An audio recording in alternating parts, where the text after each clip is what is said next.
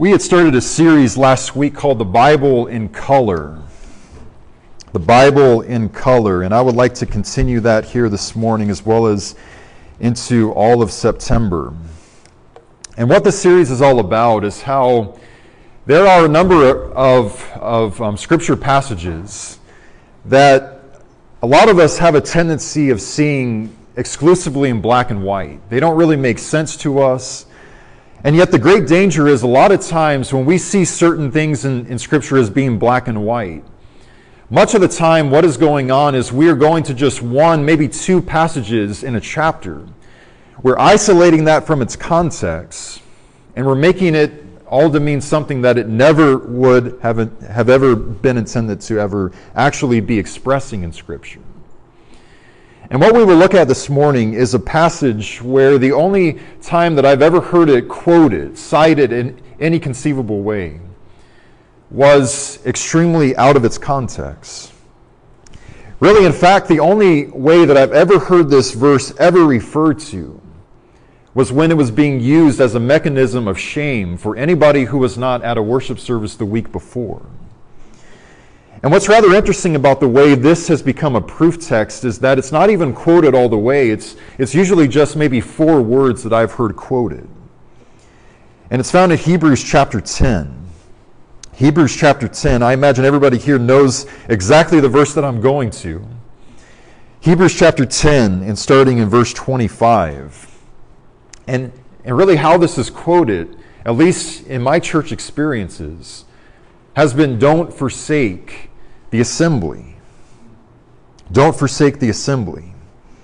And where this comes from is Hebrews 10 and verse 25, which says this, and I'll just read the part that is always quoted.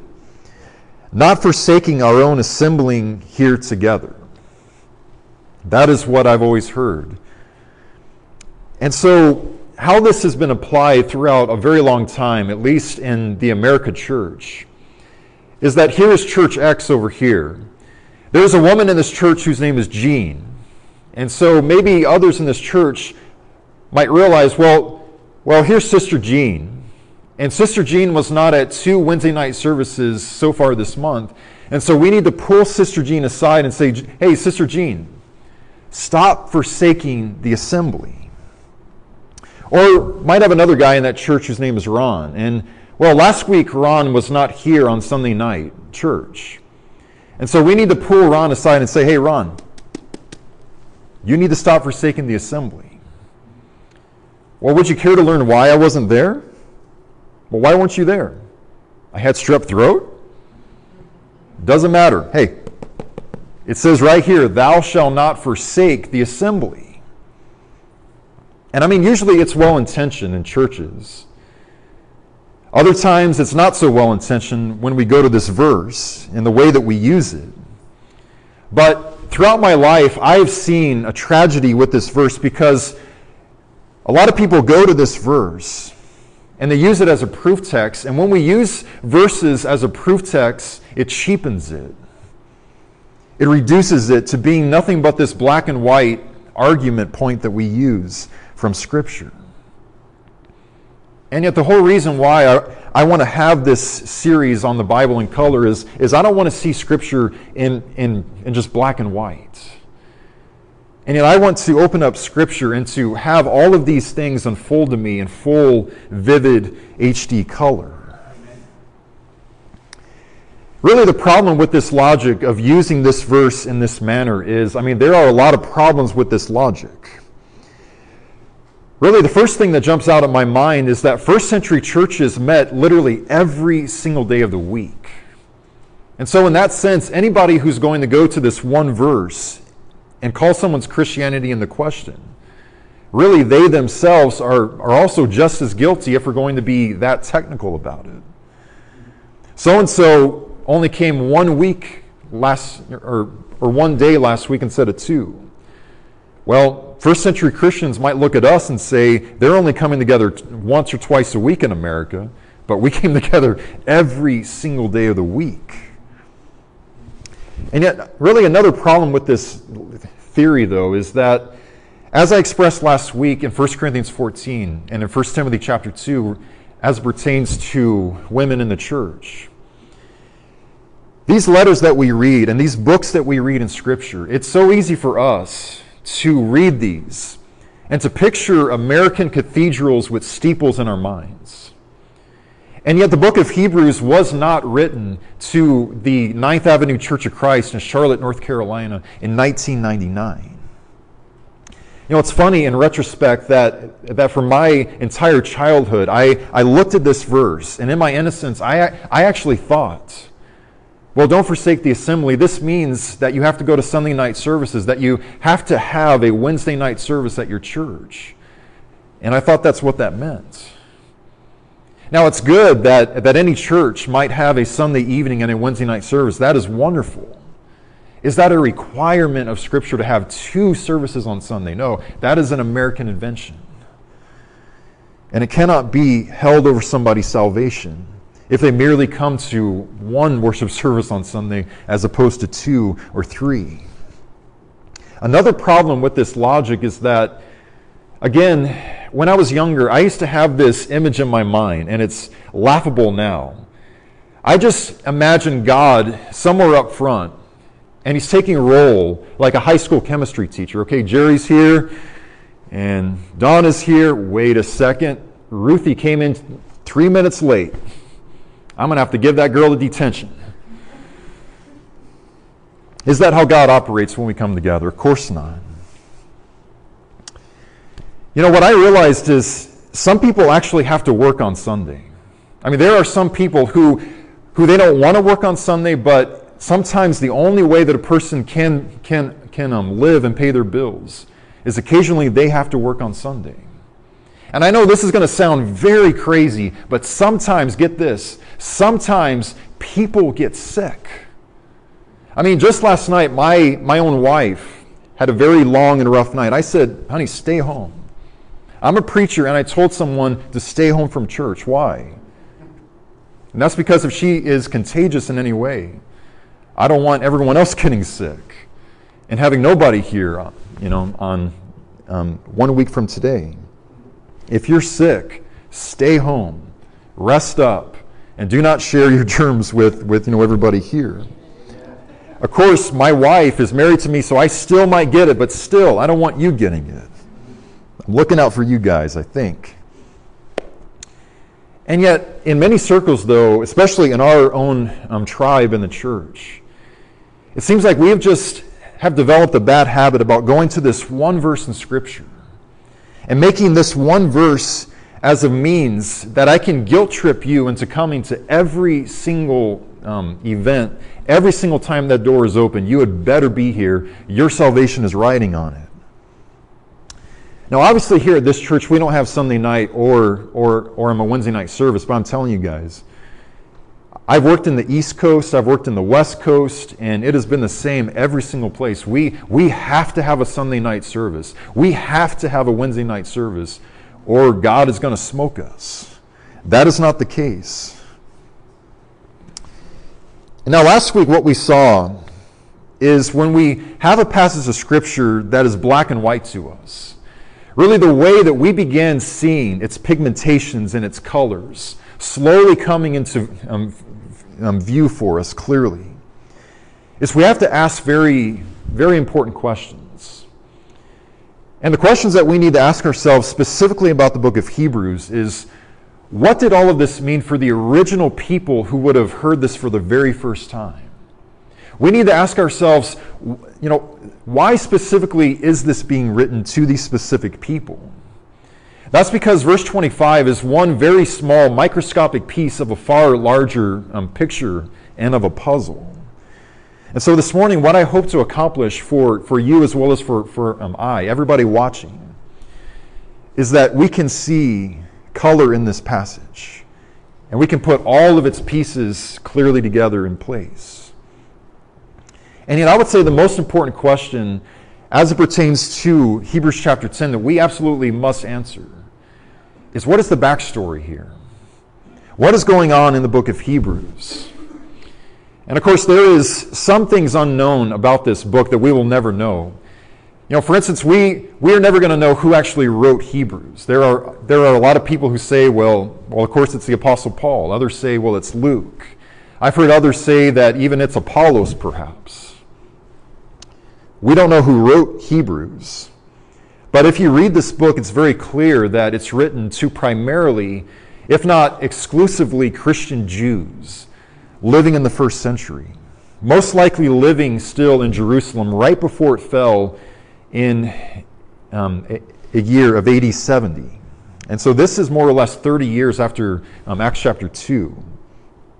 This is the book that is so fundamentally Jewish. It's called Hebrews, right? And so this is what this book is about. So when we read this, we need to understand that here is a nationality of people who have spent 1,500 years living under the law of Moses. As I expressed a moment ago, these are most likely people who were actually there on the day when the church started in Acts chapter 2. Many of these people, if that's true, would have been among that number who were baptized into Christ, who were part of that 3,000 number. But more specifically, these are people who have endured unimaginable torment and suffering for being a Christian. These are people who have been publicly humiliated in a civic arena. Brothers and sisters of ours, some of which who have gone to jail for simply being Christians. Many of these people have lost literally everything that they had owned, or just about everything that they owned. And so here's a picture of Christians just like us, only they are living in the society where the very thought of Jesus, the very thought of anyone who is following after Jesus, every single day that you set foot outside of your house, you are scorned, you are ostracized, you are spat upon everywhere that you go. This is the world that they're living in. It's a world so severe with pain and suffering that it's even extended into their own households. If you were a Christian living in this time, but your mom and dad was not, that created all kinds of problems for you. Really, this is what Jesus means. It's exactly what Jesus is saying in the Gospels when he says that I've come to turn a man against his son. I have come to turn a woman against her mother-in-law. And a man's enemies are going to be the members of his own household. This is what is going on for these Christians still to this day. And yet, it's remarkable, though, because they have withstood all of these attacks upon them. They have woken up to this reality every single day for the past 30 years. All of this mistreatment they have withstood with a smile and with a song.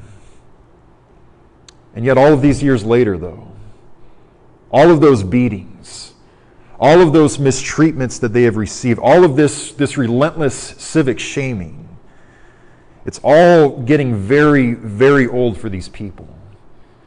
And now being a Christian is really starting to wear out its welcome on them. You see, the spirit of these Christians now has shifted to, Lord, we are your people no matter what, to now, man, forget this. And the solution that they have arrived at is, we need to get rid of Jesus. We need to quit being Christians. We need to go back where we once were and revert back into Judaism. And once again, rely on our salvation in the law of Moses. You see, the problem is when all of their bruises start taking on a purple hue, when yet another lifelong friend is now ostracizing them and excommunicating them from their life, when being a Christian suddenly doesn't feel so wonderful to them anymore, there has always been something within us and mankind throughout the ages that is calling us to return back to who we once were before we were Christians. How many times do we read about the Israelites in the book of Exodus, in the book of Numbers? Once there is any kind of discomfort or of a test, saying, we need to go back to Egypt. Slavery was rough, but at least we could eat until we had hungered no more. We've got to go back to Egypt. And as we read Hebrews, what we need to understand about these Christians is that these are Christians who want to go back to Egypt. They want to go back to Judaism, go back to the law of Moses. This is really what the context of this audience is. And yet the Hebrew writer, all throughout this book, what is he saying?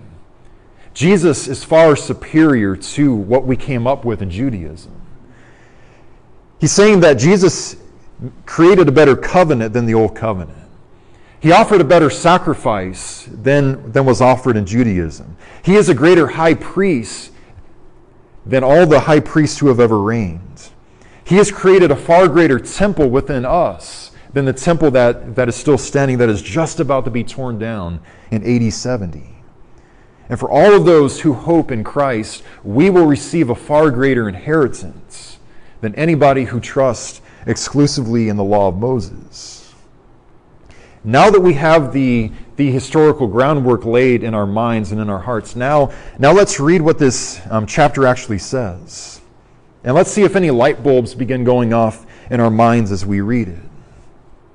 Starting in verse 19 of Hebrews chapter 10, it says, "Therefore, brothers, since we have confidence to enter into the holy place by the blood of Jesus, by a new and living way which he inaugurated for us through the veil, that is his flesh. And since we have a great high priest over the house of God, notice, let us draw near with a sincere heart, in full assurance of faith, having our hearts sprinkled clean from an evil conscience and our bodies washed with pure water. Let us hold fast the confession of our hope without wavering, because he who has promised us is faithful. And let us consider how to stimulate one another to love and to good deeds, not forsaking our own assembling together, as is the habit of some, but rather encouraging one another, and all the more as you see the day drawing near." Really, as we read this, two key words emerge mostly in my ears. First of all, as it says in verse 24, hold. It says hold fast. And what this means in the original language is the idea that you have something very valuable in the palm of your hand. And it is so valuable to it that you're clenching it deep in the ball of your fist because you cannot afford to lose whatever that is. It reminds me of every time that Amanda and I have ever flown out of country. We've gone all over the place. And when you're at a foreign airport, you have to make sure that you have a passport in your hand. And I am so OCD about my passport. I will check it every 15 seconds just to make sure that I still have my passport. Why? Well, it's because without that passport, I'm stuck. I'm not going anywhere.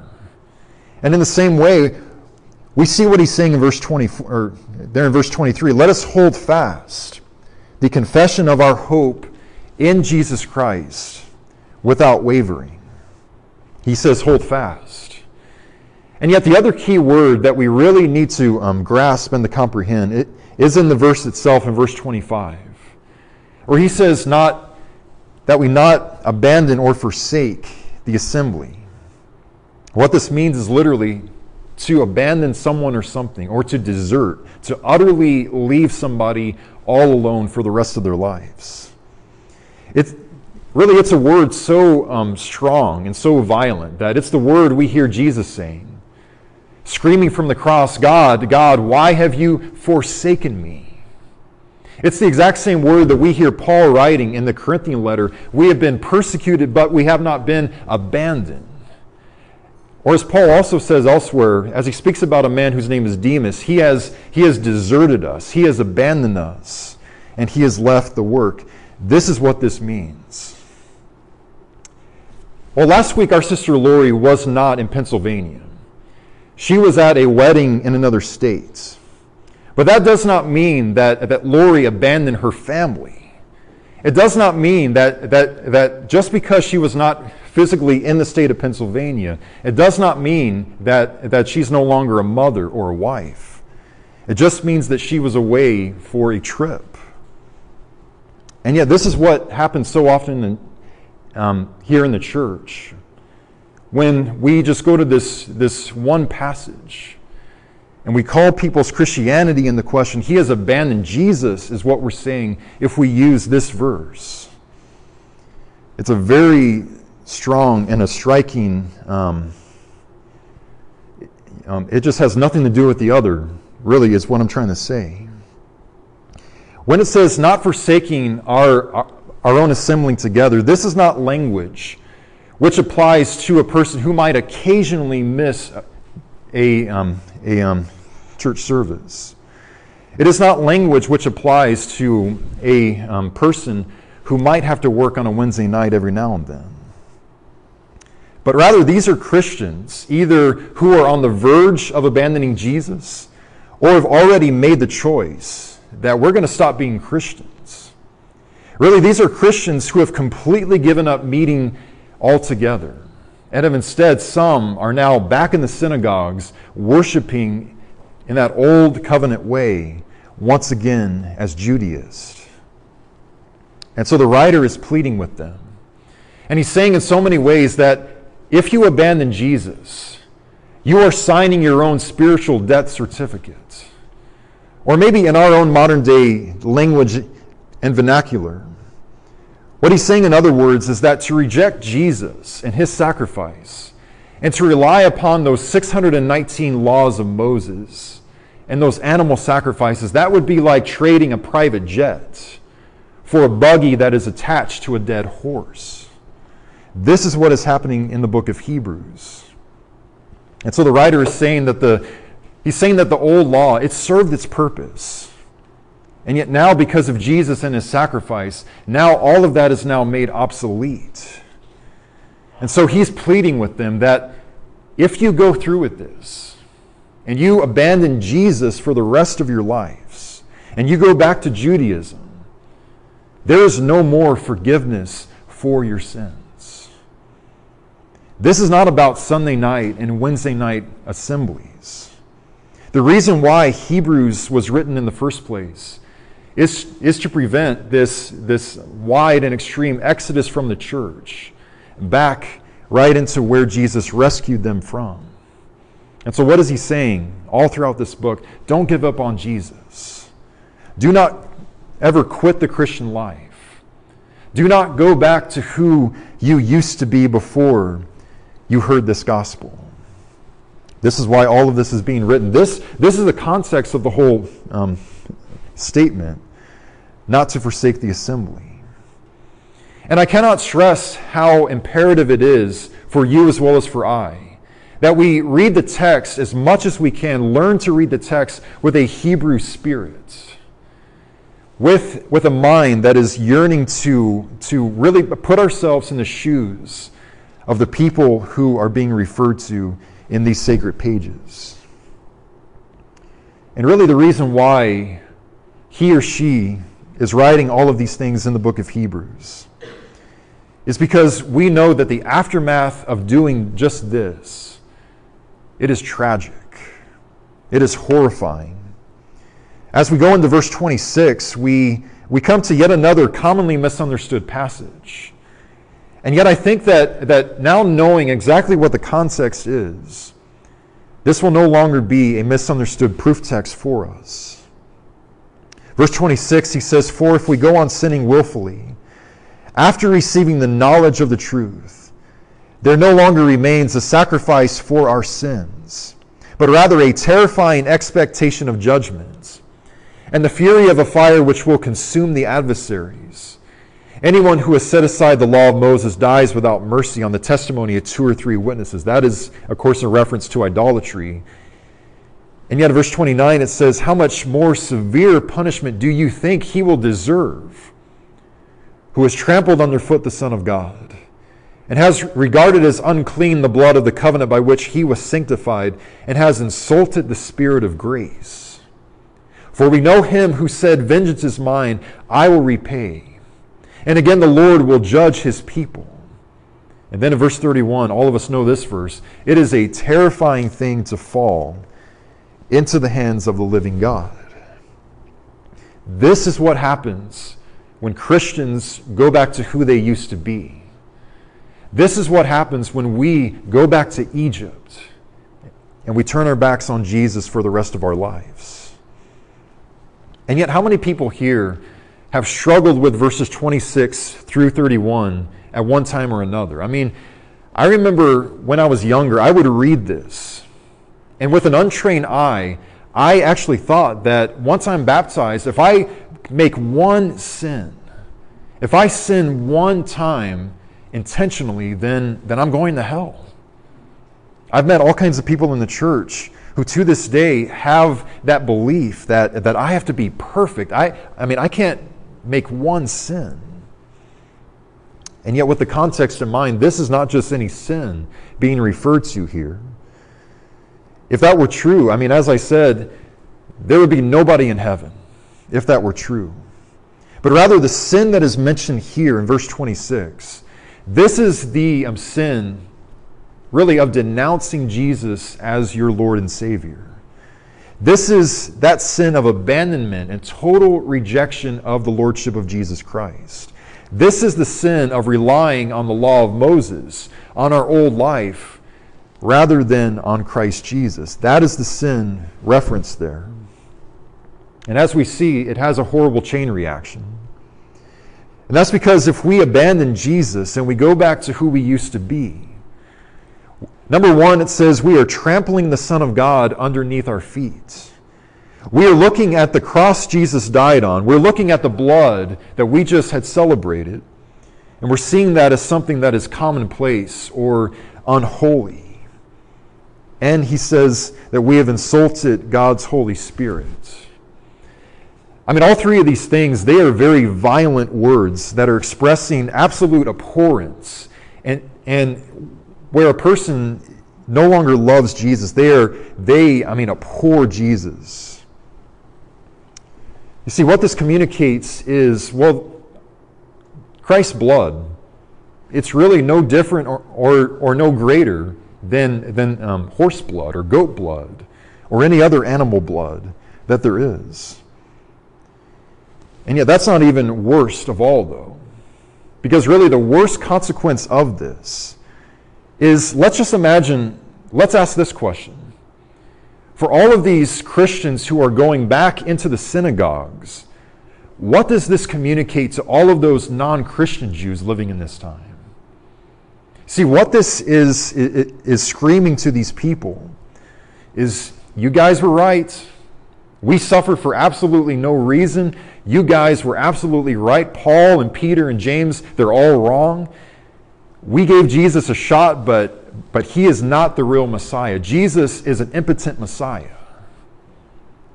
This is what this was communicating. It's really the exact opposite of Saul of Tarsus. These Christians, these former Christians, they are confirming the skepticism of these non-Christian Jews. They are intensifying their unbelief of the Lordship of Jesus Christ.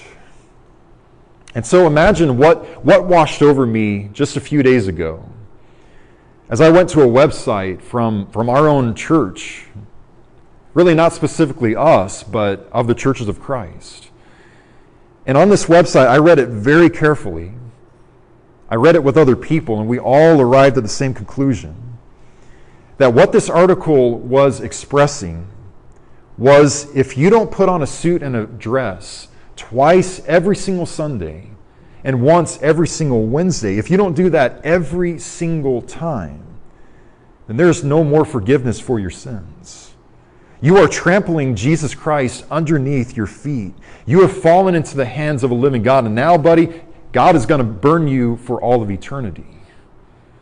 That's what our brothers and sisters are proclaiming to the entire world online. And it even said this, it said, withdraw from those sinners in your churches who don't come to every single meeting. Have nothing to do with them. And I felt like smashing a hole through that computer. I didn't do it because it belongs to our congregation here, so I didn't do that, Jerry, but I wanted to smash a hole right in the middle of it. I wanted to smash a spider web right in the middle of that laptop screen. And yet, I also had calmed down, though. And I realized that that's how I more or less used to actually think when I was younger. And so I had some compassion for those brothers and sisters. But I mean, this is not even remotely what the spirit of this passage or context is communicating to us. You see, that extreme viewpoint, I believe, I would bet my life that is the reason why so many churches are so empty this morning. It's because there are so many Christians who are so weary of walking into a worship service, wanting to praise God, wanting to love people, only to get yelled at and accosted. Well, you weren't here last Wednesday night. I don't care why you weren't here. You're going to hell, I've known a lot of Christians who the only reason why they would actually come to church is because they were scared to death God was going to burn them in hell if they missed one worship service. I've known Christians who were only coming to a worship service every week just because they were guilt-tripped by other people. You got to be there or else. And that's a horrible reason to come to a worship service. If it's going to be like that, I would rather not go to that church and just go anywhere else where there is love and truth being practiced, no matter where it is. And yet the most important question for us, why? Why do we come together? Why are we doing this every single week? Is it that we come here so that we can keep score about our own attendance? Are we here to make a fashion statement every week? Are we here to critique the preacher or the elders? Are we here because this is how we earn our way through the pearly gates of heaven? Well, I love the reasoning of the Hebrew writer in verse 32, where he says a very beautiful word and a very wonderful image, where he says, remember. To these weary saints who have unbelief, he says, remember. Remember those former days when after you were enlightened about Jesus, there in other words, you endured a great conflict of suffering, partly by being made a public spectacle through reproaches and tribulations, and partly by becoming sharers with those who were so treated. He says, for you showed sympathy to the prisoners.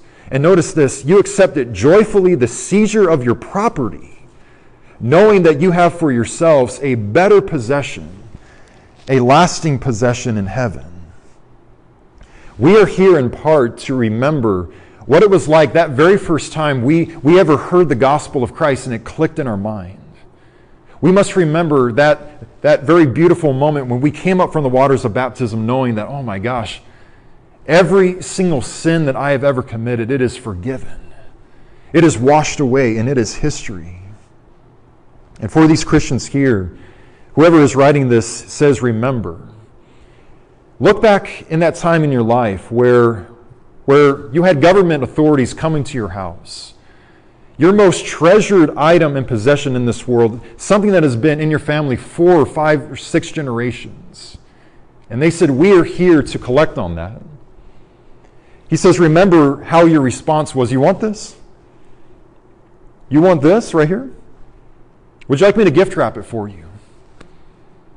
If you want this, you can have this, because this is not where my hope is.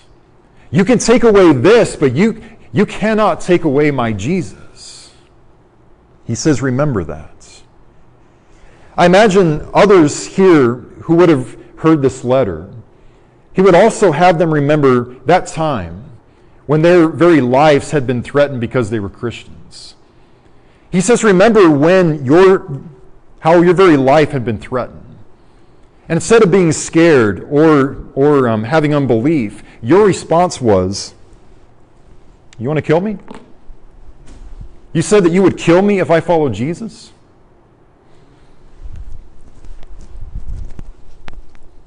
Strike. Strike. You want to kill me? Do it. Do it right now. Because you can take my life.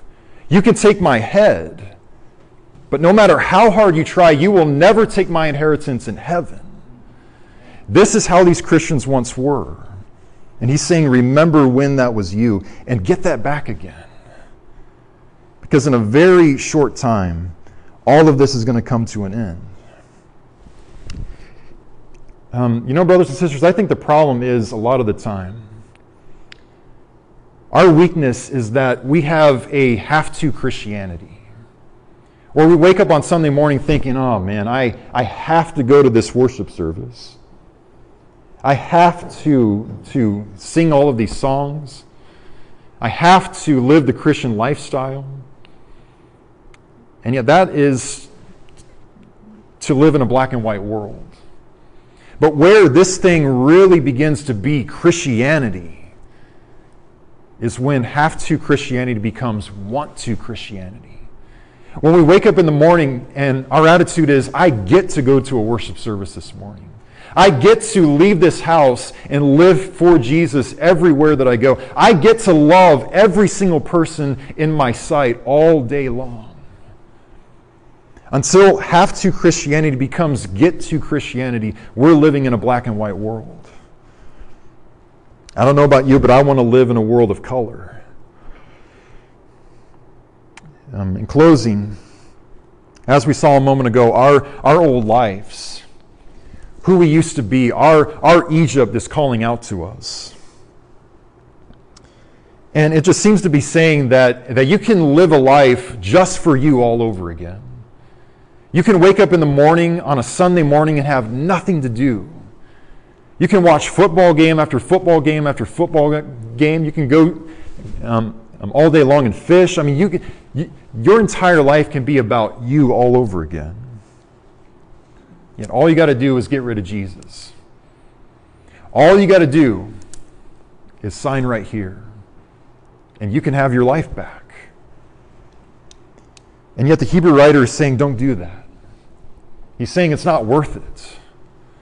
But what he is saying is hold fast to Jesus. Hold fast to love. And hold fast to good works. There in verse 24 is really what the context of all of this is. Where he says, let us consider how to stimulate one another to love and to good works. I mean, there's no shaming here, is there? There's no one who's being guilt-tripped into being there. We are here, yes, we are here to also worship God mainly, but we're also here to also stimulate each other, encourage each other, that we can get excited about loving God and loving people like we never have before. We are here to encourage each other, that we can get excited about good works.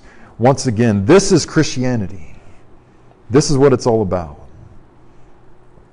And so, walking into a church gathering, it is not about attendance records. It's not about shame. It's not about intimidation. This is purely about making everybody here want to continue living the Christian life. This is about not ever going back to who we used to be outside of Jesus. And that is our message here for this morning. Seeing black and white verses in color is life-changing for us.